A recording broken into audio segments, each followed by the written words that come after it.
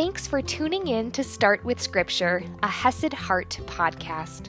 I'm your host, Audrey Grove, here to bring you scripture reading and application that can fit into your morning routine and your busy schedule. Learn more at HesedHeart.com.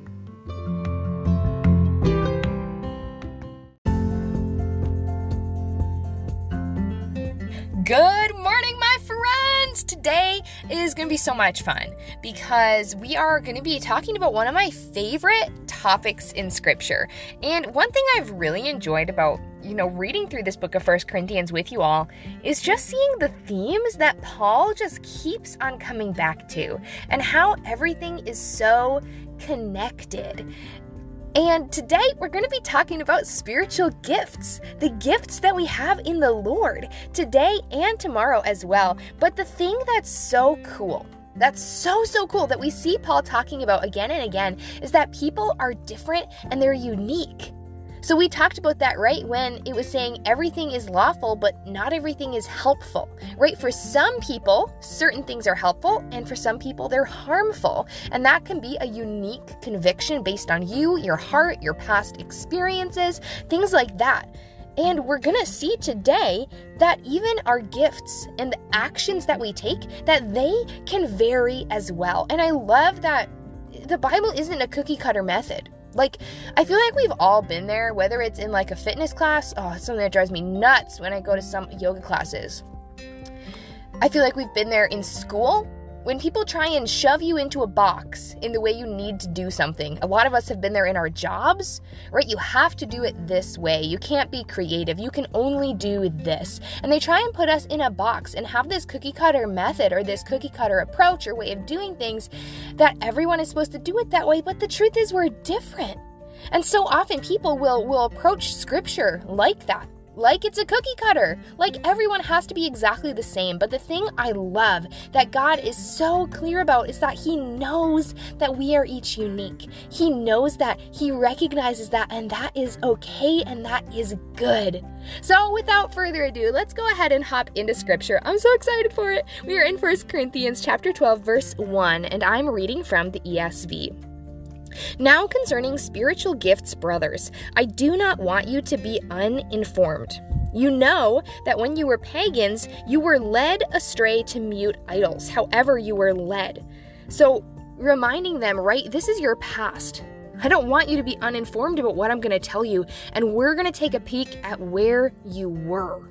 Because remember, the church in Corinth would have had a lot of Greeks and Romans who were not Jewish, who did not grow up worshiping the one true God, Yahweh, right? They were instead worshiping all of these false idols. So he's telling them, when you were pagans, you were led astray to mute idols, to quiet, to silent, lifeless idols, however you were led. Therefore, I want you to understand that no one speaking in the Spirit of God ever says Jesus is accursed, and no one can say Jesus is Lord except in the Holy Spirit. This is so clear, and this is the heart of what he's going to share in a second, that if someone, as he is sharing about differences, right, and uniqueness, if someone's uniqueness is saying Jesus is accursed, that's not of God. That is not of the Holy Spirit. And so that difference is not for God's glory. But if someone is saying Jesus is Lord, that is from the Holy Spirit. And so yes, as we are seeing these differences and these varieties and this customization, as it were, for person to person and their uniqueness, the heart of it always has to come back to Christ. And if Christ isn't the heart, then there's a problem there. And that differentiation, that difference, that may not be of the Lord. He goes on, now there are varieties of gifts, but the same Spirit.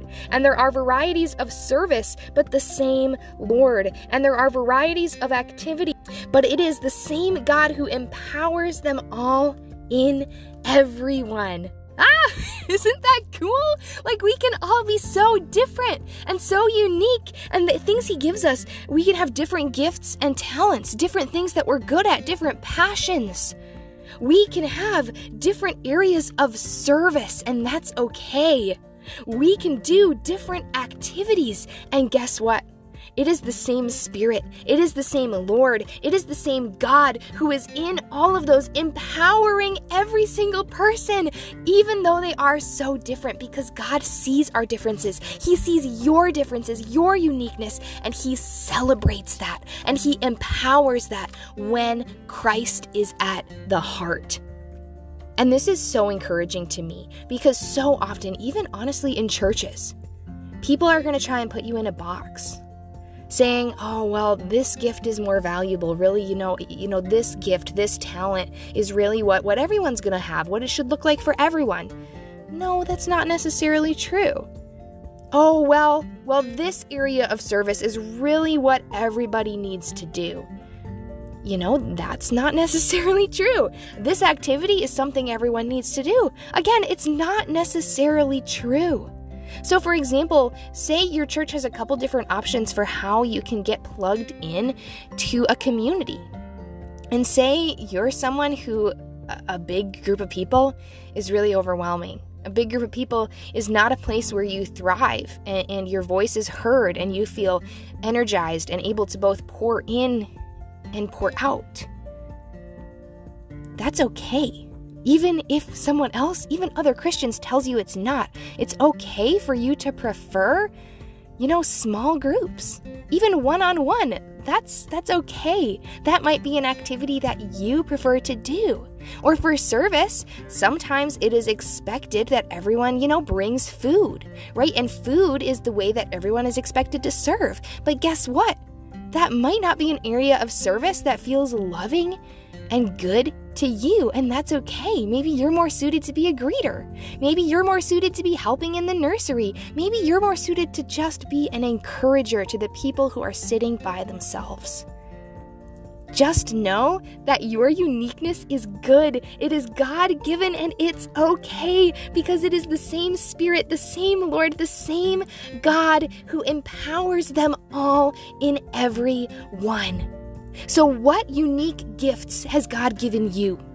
What unique passions for service or opportunities to serve others has God given you?